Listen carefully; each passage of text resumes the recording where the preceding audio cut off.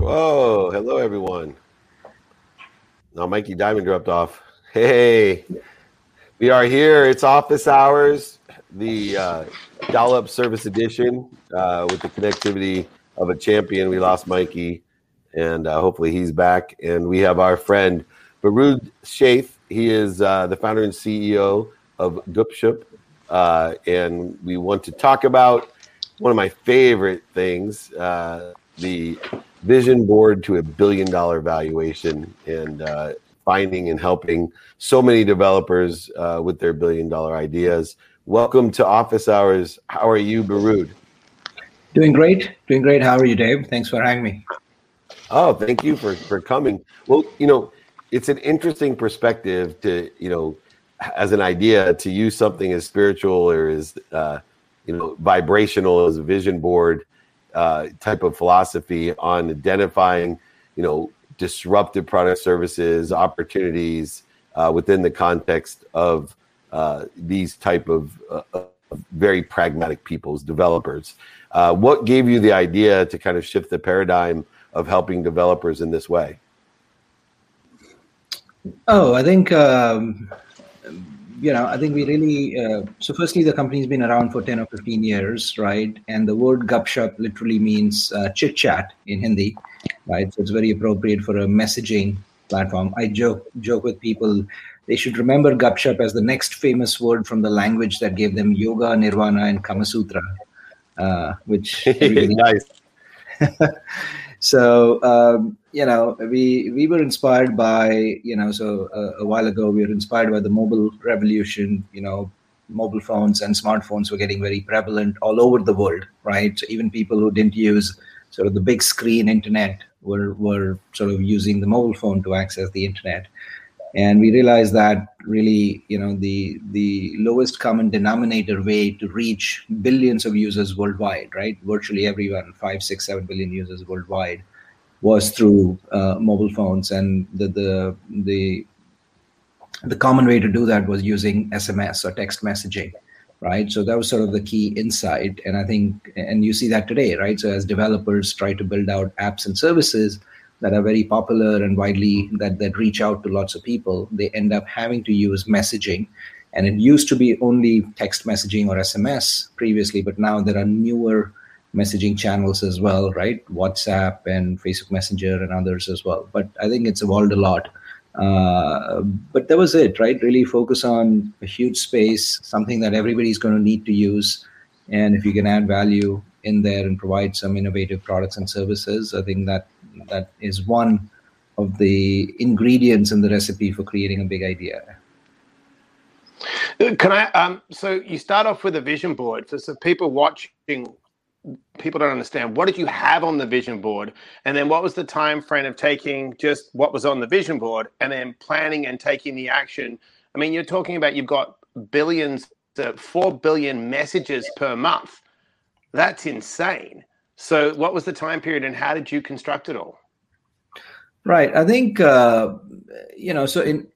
firstly, I don't think it's a straight line to success, if you will. We've had many twists and turns or pivots, as we call it in the startup world, to get there, right? In fact, in the beginning, it was a consumer service that we launched where users could publish and subscribe. It was a little bit like Twitter in the early days, which also was inspired by SMS, by the way, right? So we sort of came out at the same time, except that Twitter was mostly in the US. It became a web product while, Gupshup was in India and sort of remained an SMS product, right? So initially it was a consumer service that actually grew very well, right? To about 70, 80 million users in India, sort of the largest of its kind.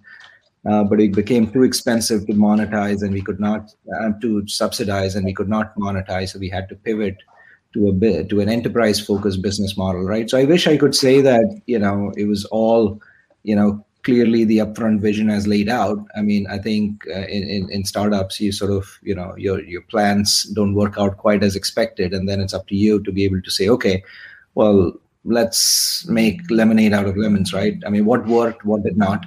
In our case, the core technology, the core platform was working very well, but we said, let's find somebody who can pay for it, right? Rather than us having to pay for it. That's how we found enterprises instead of consumers who wouldn't.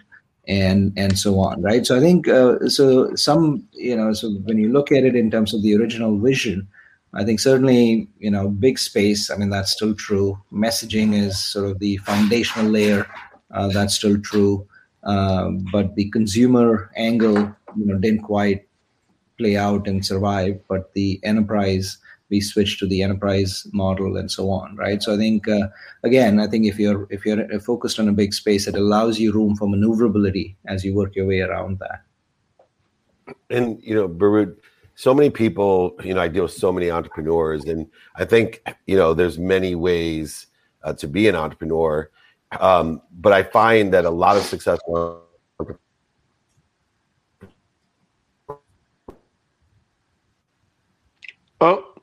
so Dave said a lot of successful entrepreneurs, and then he cut out. So exactly. I don't. Yeah. Sorry. Can you? You said a lot of successful entrepreneurs, and then you cut out. Yeah, so a lot of successful entrepreneurs think, that they can drop out of high school and it's, education and big company experience isn't essential. But, there's a majority of entrepreneurs that go to prestigious universities like MIT and Harvard and Stanford, et cetera, and then work for, Wall Street companies and big companies like Citibank and Merrill Lynch, like yourself. What lessons or how imperative do you think that experience of going to MIT, of working for Citibank and Merrill Lynch, how much influence and necessity is that in your entrepreneurial journey? I don't know if I would say it's a necessity, right? I think, every journey is different. I think it depends. By the way, timing often is everything as well. And sometimes, the way industries evolve, I mean, they don't wait for when you graduate from college and things like that, right? So I don't know if there's a simple, clear-cut answer. I think in my case, actually, what I'd say is, certainly, look, I did my undergraduate school in India. I came to the US for graduate school at MIT. So, I mean, in some sense, that was a necessary step, right? While I'd studied computer science and engineering all throughout, I was very curious about the business aspects of it. So Wall Street ended up being the business school, essentially, for me. And meanwhile, the internet happened, right? So this was in the late 90s and so on. And even though while we were at MIT, we were tinkering around with like the mobile browser, the early versions of it, even before, sort of it was public information. I mean, we knew how powerful it could be, but then Netscape happened and Yahoo and Amazon and eBay and so on, which just made everybody realize, this is for real and it's getting more widespread and adopted, right? So at that time we said, look, the time is now. And that's where I founded my first company, Elance, right? We started in 98, which is now called Upwork. We pioneered the gig economy and so on. And then Gupshup is, of course, my second company, right? So certainly for me, I mean, the experience was really useful. I learned, I think everything is a learning opportunity, right? So even when you're not doing, you're building, you're acquiring these skills and components and so on. I think as far as it applies to lessons for new entrepreneurs, I think the important thing is, do you find a clear idea in a sense that you have conviction about, whose time has come, all the factors are aligning and so on. And sometimes, that could, you have to drop out of college to do that. While at other times, it may not be ready and you're just better off acquiring some skills and experience, especially let's say if you're working on a B2B idea or something, you need to know about the business, you need to know about the domain, you need to know the customers and so on, right? It's really hard to do that straight out of college. But on the other hand, a consumer idea, right, that you come up with something and your classmates and your friends start loving it and it scales, well, like a Snapchat or of course, Facebook and others, I mean, you got to run with it. So, I wish I could say there was a simple answer. It just depends. It depends on what you're focused on. Are you staying close to your knitting? Do you understand enough about it? And so on. I like that. But I mean, do you feel like, because if you're around, I always believe that people that you surround yourself with will either, sink you or elevate you. And being around like people that are intuitive and, MIT or that kind of college, do you think it gives the person an advantage, or do you still believe it's the personal journey? I mean, look, Dave's like a perfect example. He always jokes about, people that didn't get into Stanford, but then he goes and talks at Stanford. And Right. I didn't get any degrees, but I help people get sober. So do you really personally think it's the individual, right, and their ability to be taught and to stretch and grow? Well, no. So maybe I should add, right? It does take a village often, right, to scale and build businesses and so on, right? So in my case, for example, I benefited immensely from alumni networks, right, from IIT and from MIT. I mean, when I started Elance, the first sort of 5 angel investors were my alums, my sort of senior alumni from school. And by the way, each of them brought in another 3 or 4 people, right? So think about it. I was completely new to America, didn't know too many people, but a lot of my classmates and alums were also in the US, and we all supported each other, things like that, right? So that goes a long way. Same thing when you're doing recruiting, it helps if you know people. My co-founders were literally my classmates from college, and so on, and the word of mouth, and so it's incredibly powerful. That's a huge asset that you cannot ignore. I think if you didn't go to the right school, now the good thing is places like Silicon Valley and now other places, they're dense enough the way you can attend conferences and events, and you can network with people and create this cohort of friends and so on, right? It's not as reliable as alum networks, but there are other options as well, right? Now, clearly, the straight proven, the high probability path is if you're at good schools, good friends, good networks, they're extremely invaluable, and these provide a lot of signaling value as well, right? When you go out fundraising, somebody's trying to determine, right, as they say in the early stages, you're betting on the entrepreneur, not the company. Well, have they been to a good school? Did they go through some of the academic challenges and so on? Can they deal with stress? Can they compete? A startup is a hyper-competitive environment, right? And usually very highly correlated with good schools and colleges, but not exclusively, is all I'm saying.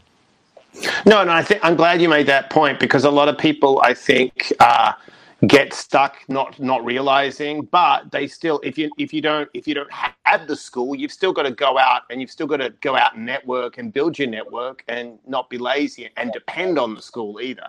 So I'm glad you reframed that so people understand both aspects. Exactly. Yeah, well, he absolutely understands it. Beerud, thank you so much. If you want to be one of the billions of people messaging on gupshup.io, join Beerud in his amazing idea of shared experience, dummy tax, situational knowledge, which leads us right into the legend we have next. Beerud, thank you so much. Founder and CEO of GupShup, an extraordinary company. Keep up the good work. We'll see you soon. Thanks, Dave. Thanks, Mike, for having me. Bye, Beerud. Bye. Thank you. All right. Well, I'm super duper excited. Hopefully my technology holds out. But Noah Alper's a legend. He now is leveraging his situational knowledge and experience. But Noah, bagels are important in my family. My daughter actually wrote her college essay on bagels.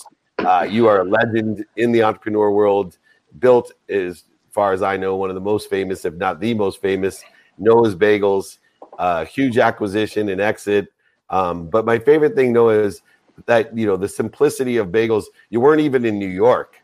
To build such a great business outside of New York and bagels, that's legendary. And being able to teach others. My first question is, why is it so important? I mean, obviously you've had this success yourself. Why is it so important to give back with your business advising, coaching, and consulting with entrepreneurs and startups to help them? You've done it all. Why do you need to give back? I don't know. I'd like to believe. Thank you, David, by the way, for inviting me to join you this morning. I think my Jewish tradition informs that kind of behavior. I think humanity informs that behavior. We take and we don't give. It's a real problem, and we're seeing it in modern life. And I try not to fall into that trap. Oh, I have a quick second question before my technology gives out, so I'm trying to squeeze these in. But Noah, you take a simple business like bagels, and I think you started in Berkeley with Noah's Bagels. What do you see when you're coaching, consulting? What do you see some of the common lessons that are obvious to you after 45 years of success? And I see it as I coach. What are some of the common things that, you sit there and go, whoa, who isn't teaching these kids, or who's out there, misguiding in these principles? What are some of those lessons that you can share with us? Well, I think we live in I heard your previous guest, talking about exits and entrances, fast-paced stuff, and young people especially, but entrepreneurs in general that are starting out nowadays, feel like they're going to hit right away, and the patience level isn't there. There's no real ability to build something brick by brick, and slow down and listen and pay attention. There's so much going on in their world with the technology, and the mood of the times, that thoughtful analysis sometimes lacking. Nice. The commitment crisis, as Dave calls it. Not being able to commit and get it done. So, no, I have a question. When you originally started the bagels to build such a massive business, was that your intention and goal to have such a big absolutely not. Absolutely not. It was one great store. That's it. And then I want to say, I've been given all this credit, and to David, and again, thank you for your words, but it really truly was a team effort. Specifically, my brother, who actually gave me the idea of bagels, and then I ran with it. And then after it was very successful, guess what? He was interested in joining me. It did join me. But pairing his skill set and my skill set was tremendous, because he had everything I didn't have, and vice versa. And then we brought in a team that really taught us how to scale and how to do what we needed to do. We had a guy at 9 stores that had run 400 Taco Bells in the Southwest region. And so who's going to teach who how to scale this business? But it was always brick by brick. Even after my brother joined and we ventured as far away as Palo Alto, which is like an hour away, he actually moved there to make sure that store was supervised properly, because that's the food business. It's all about the experience at that second, at that moment. And so it was a very methodical kind of a program, and we only grew at the pace that we could handle. It's obviously so different than the tech world that that's the majority of seems like the startups happening today. But I think some of the lessons are translatable. Absolutely. One of the things that's so interesting about successful entrepreneurs like yourself is there has to be a blend, not only of patience, of scaling at its own perfect time and right place, and utilizing the support of doing so, but to blend that with persistence is truly the unique ingredients that make successful long-term businesses. What were some of the tricks for you or mindset that you took? Because you obviously, were very persistent in the business and consistent in the business, which were two important components, but you blended that with the patience to allow the business to mature. You didn't, scale to 600 stores immediately and take on investors and dilute what you were doing. How did you stay in faith of the results while you were giving everything, and your brother and your family and your team was giving everything every day? How did you blend those two, counterintuitive components and characteristics? It could be just a competitive nature I have. That if there's a game, I damn well got to win it or come close.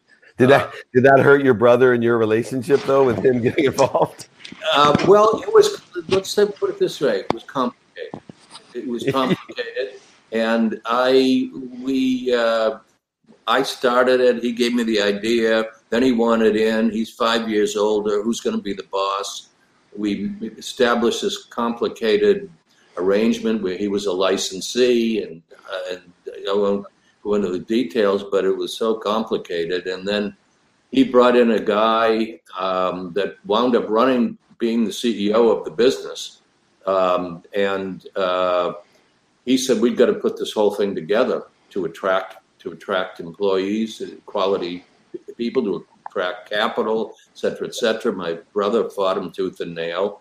I thought it sounded interesting, but we wound up doing that, and it was a great decision. But I think that we both, my brother and I, sort of figured out how to stay out of each other's way and to really access our strengths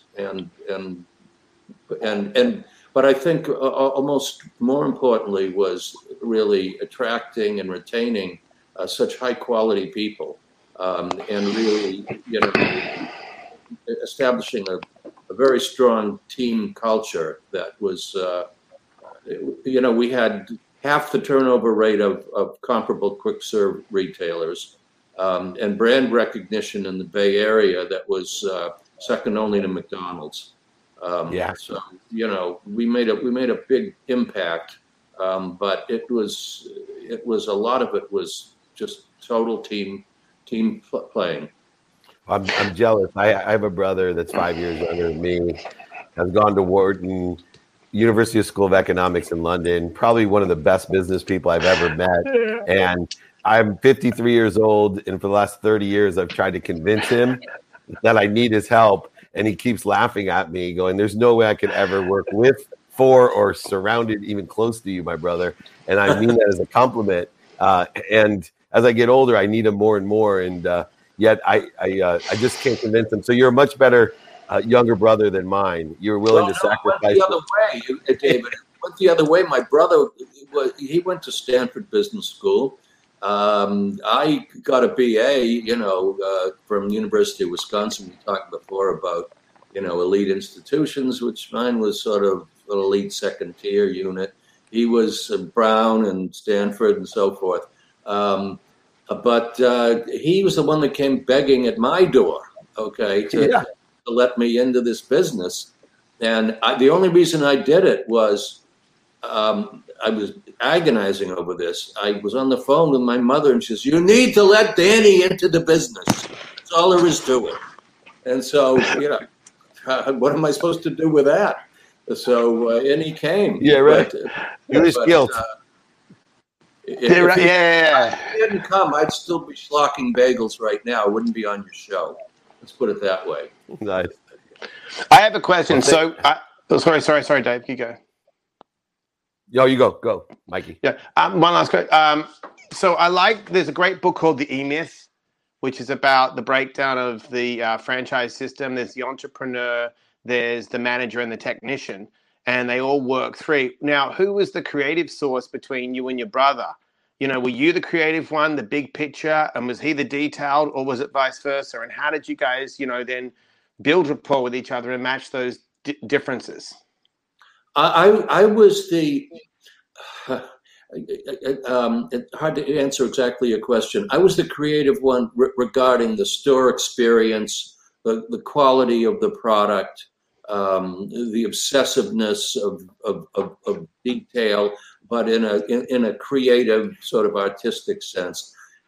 He and big picture.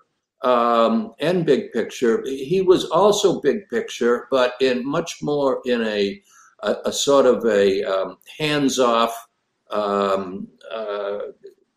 banker type role.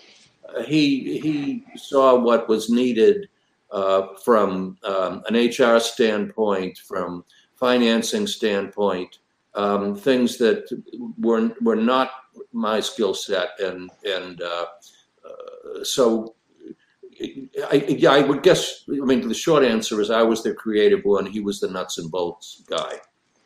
Good. Everybody needs that. Yeah. As you transferred into being a teacher, consultant, advisor, what was the challenge from running your own business to helping other people run theirs? Well, the biggest challenge is, when they don't listen to you. Like children.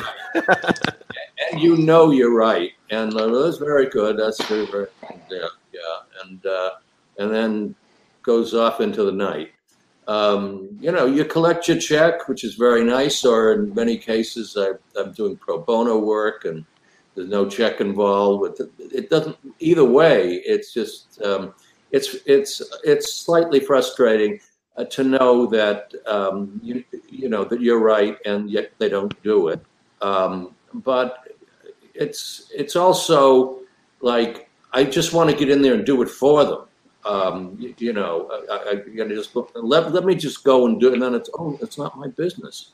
I get very emotionally involved with these folks, and I really want them to succeed, and then I have to sort of shut off the switch and realize our roles are different.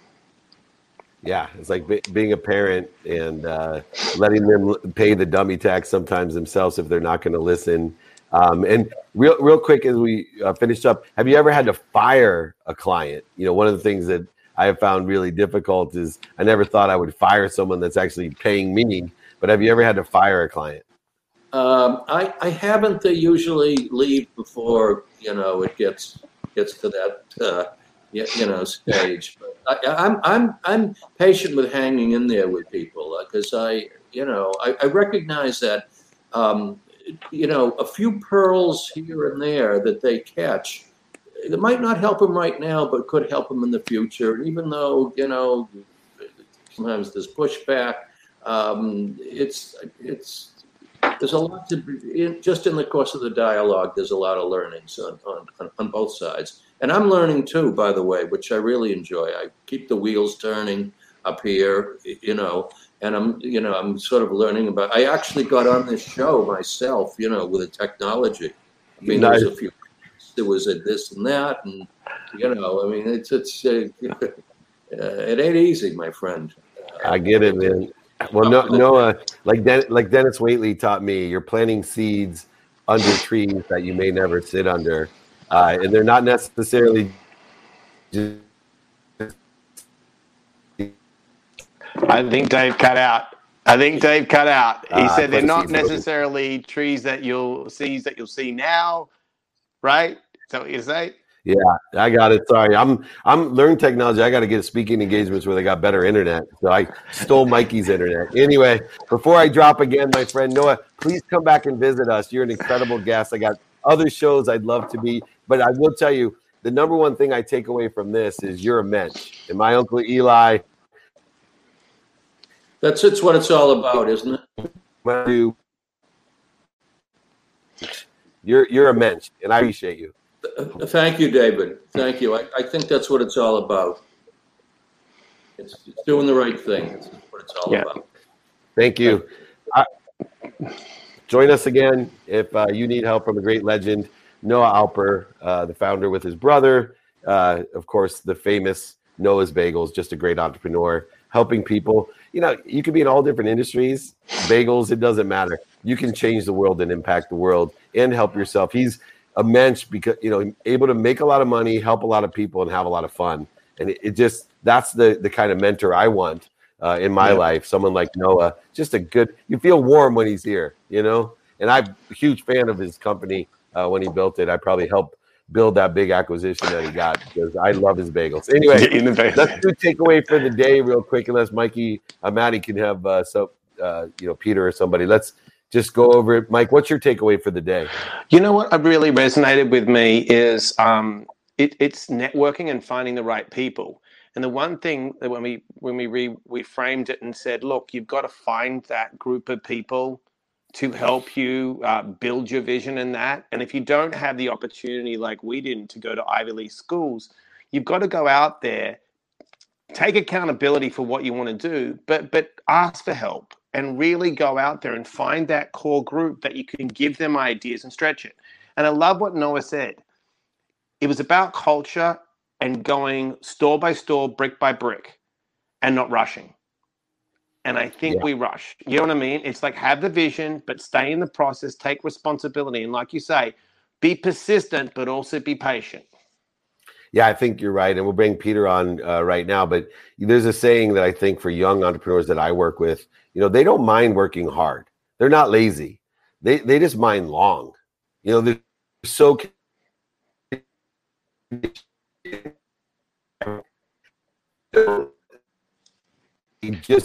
can't even fathom how long things evolve. So, are you there? All right. Are you there? Let's bring Peter on. I borrowed Mike Diamond's internet today. So this speaking engagement, they got the same internet as you, Mike. Anyway, let's get Peter on here. I'm President on today. of Meta Strategy. Exactly. He has a new book, Getting to Nimble: How to Transform Your Company into a Digital Leader. And we were talking about hard and long, Peter. So I thought we'll start there, because I'm sure to get nimble, you have to understand the concept of acceleration, exponential growth, and compound interest, how long things take. But we can make them happen faster by being nimble, as you state in your book.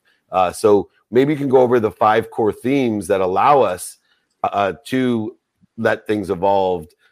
In your book, you discuss those to process, technology, ecosystem, strategy, etc. I was hoping we could start there, and I appreciate you being on Office Hours. It's a pleasure. Thank you so much for having me. I really appreciate it. And just as you say, yes, to be nimble in this day and age is an essential element for what executives can deliver for their organizations and their customers. A large, complex organization has so many moving parts to it. And depending upon the age of the organization, may have critical data flowing through technology that belongs in a history museum. And what it means is it requires a fundamental change relative to how they think about people practices, processes, technology, but also ecosystems and strategy, as you mentioned. Each of those need to be modernized for the digital age to ensure that organizations, especially those born before, but though they're not exclusively those born before the digital age, can better compete in the digital age. And the whole notion of nimble is we need to create organizations that can themselves seize opportunities readily as they present themselves, as well as stave off issues readily as they present themselves, because the pace of change is such that both of those will be coming at us a lot faster than in the past. And so without modern practices associated with those 5 categories, the organization, the enterprise, is likely to have a number of boat anchors pulling them back from the destination that they seek. And they won't readily be able to cruise around the issues, the landmines that are going to present themselves as well. Each of those are essential elements to operate in the modern economy. And when you're working with someone and they're stuck and they're not nimble or flexible, you know what I mean?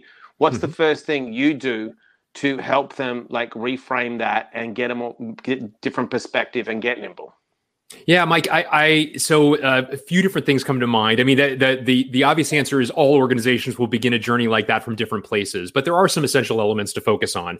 I think if your people practices are, vintage, if you're not operating in a way and are facilitating a culture where you're constantly striving to build the skills of tomorrow, as opposed to resting on the laurels of your past accomplishments and past skills, but really the other things are going to be suboptimal. Even if you have the latest and greatest of technology, even if you have a reasonable ecosystem around you, if you don't have great people who are themselves curious or have a learning agility to them, where they are constantly striving to build those necessary skills to better compete in the future, you're going to be operating with one arm tied behind your back, figuratively speaking, going into the future, and that's really problematic, to say the least. So I think beginning with a diagnosis of what are your people capabilities? Are you building the appropriate skills? Is your org structure reflective of a fast and nimble means of accomplishing things?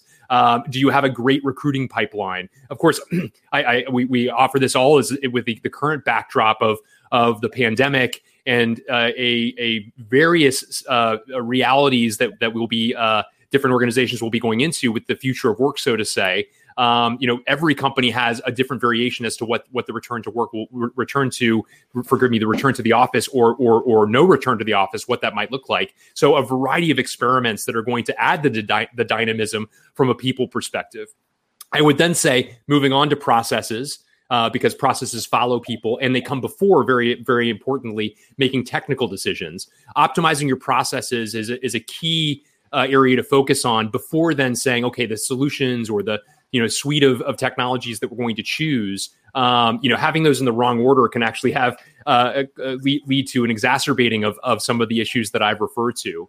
And then I refer to ecosystems as the next area to focus on, because today competition is much less company to company. It is more ecosystem to ecosystem. Who are you marshaling together in terms of your supply chain partners, in terms of the companies that you're developing joint ventures with, in terms of the various organizations that are helping you bring much needed skills that are growing demand with a paucity of supply within your organization, just to name 3 different vectors of the ecosystem. Are you marshaling the appropriate resources to better compete? And then lastly, developing a nimble means of developing strategy at the enterprise level, strategy through to the divisions or functional areas or business units of the organization, and then through very critically to the data strategy of the organization as well, that there's a line of sight between each of those, and that there's, again, given the fast pace of change, that you have the mechanisms in place to modify that as new realities present themselves as well. And, this idea of technovation, you have a column with Forbes, you have a podcast, accelerated changes occurred, especially with the pandemic. It's like technology was already increased the acceleration of technovation. But with the pandemic, we, put it into dog year warp speed of how quickly technology and innovation were occurring, which, for the first time, I have people especially my kids reading science fiction, because I don't think our imaginations can keep up with the capabilities of technology. But for you, transforming business with technovation, utilizing these 5 core themes, what are some of the commonalities in the column in the podcast at its basis that you see foundationally in technovation, where things are happening so quickly that by the time we institute or execute, sometimes it's irrelevant? Yeah, one thing that I would add or offer as a response to that is, I think those organizations that are most successful are ones that make change a core competence.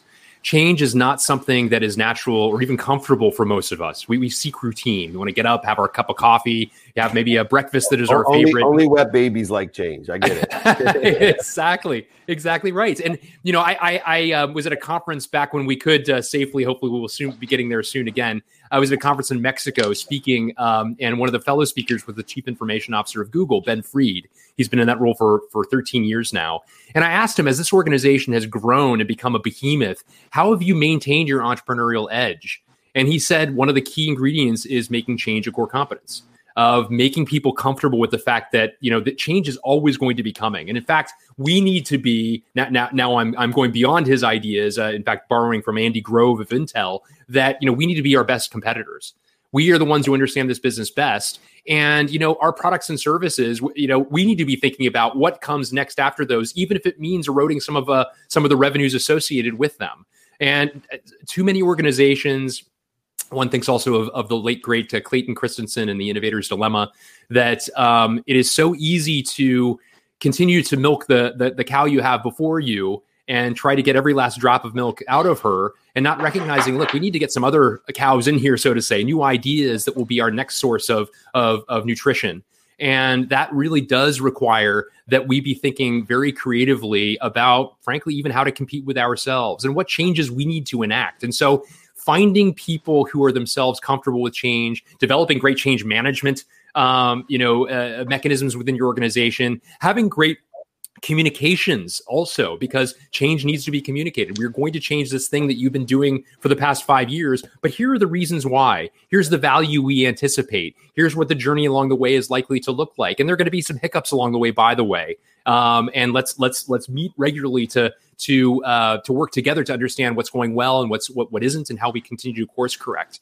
So I would say that that's really, if I pointed to a single element that's a thread that runs through a lot of these great innovators, it's a constant curiosity and even a curiosity about and a comfort with change. I think that's really important, because I think most people, like you say, moving from emotional. I was going to say, we're moving from emotional intelligence to adaptability. And there's an adaptable intelligence that becomes a core competency of the executives and the foundation based on values of the team. Yeah, go ahead, Mikey. Why don't you finish up? No, I love what you're saying, and I think that's the biggest thing, that people are so stuck and they don't appreciate change and they just sit in comfort. And you can't sit in comfort because everything is moving in a cycle and forever changing. And if you're not willing to step into that discomfort constantly and be a student always of whatever's coming towards you, like you say, you can't be nimble. And then you're stuck, and then things pass you by, technology pass you by, you get frustrated, and then you blow things up. Very, very well said. Yeah, I mean, I think so many world-class organizations have gone by the wayside. Once world-class organizations have gone by the wayside due to their inability to change. I cover several of them in the book. My book covers a healthy number of organizations that were once world-class, as well as, of course, a number of them that looked as though they might be heading into the wrong direction, but through radical transformations are now thriving again. I think about one story that I tell, which is one of my favorites, is the best performing stock of the S&P 500 for the 1980s was Circuit City. And they only went public in 1984. So in less than 6 years in the public markets, if you participated in the IPO, you got a return of over 8,000% for that investment. And think about retail in the 1980s, very capital intensive, location. You needed stores in a variety of different places. Also, the back of the store was as big as the front of the store, because just in time was really just in the early infancy at that point. And yet, because of remarkable customer experience, Circuit City thrived in ways that other companies, to say nothing of other retailers, could in the 80s. Into the 90s, they seeded CarMax among other companies that grew out of Circuit City. In 2001, they were featured in Jim Collins' bestseller, Good to Great. 8 years after the publication of that book, the company was liquidated. That's how quickly these cycles can go. And we're not talking about a pretty good company. We're talking about the best performing for a decade in the United States. And so if that can happen to an organization like that, who loses a thread, who doesn't quite understand, like, wow, like those great things that got us here may not be the pathway to continued success. If you're not oriented towards that change and need to continue to innovate, well, I mean, it can lead to existential consequences, to say the least. No doubt. And your book is a must. Your podcast, your column is a must, because you are on the cutting edge of getting nimble, understanding how to transform and survive within the adaptability quotient that we need. Thank you so much, Peter. Everyone can reach Peter at themetastrategy.com. Get his book, Getting to Nimble, available everywhere. It was released in March. It's kicking butt. It's a great book with great core themes that you can follow to adapt to what's happening and the speed in which it's happening. Thanks again, Peter. We certainly enjoyed you. Come back and visit us. Oh, I'd be delighted to. Thank you so much for including me today. Great speaking with you both. Awesome. Thank you for your patience. Take care. All right, Mikey. We awesome. did the takeaway for the day. Mine's to be a mensch. Everything's so complex, but in the end, if you're a kind person, like Noah, like Peter, of course, and Beerud, they're just kind people that are literally making a lot of money, helping a lot of people, having a lot of fun. They have a desire that they must be what they can be. They're humble. So be a mensch is my message for the day, my lesson for the day. Mikey, you're a mensch. I can't wait to next week. We're televising this thing. We're going big time. I will see you with the big team. It's Mike Diamond, the Mind Fuel Man, my friend. Thank you for joining me as well. Thank you, everyone, for joining me. I appreciate you. Tomorrow, Friday's training, 11 a.m., Clubhouse, 6 a.m. It's More Good News Wednesday. This was More Good News. I want to thank all my guests, especially. Most importantly, be kind to your future self and do good deeds. We'll see you tomorrow. Thanks, Maddie. Bye.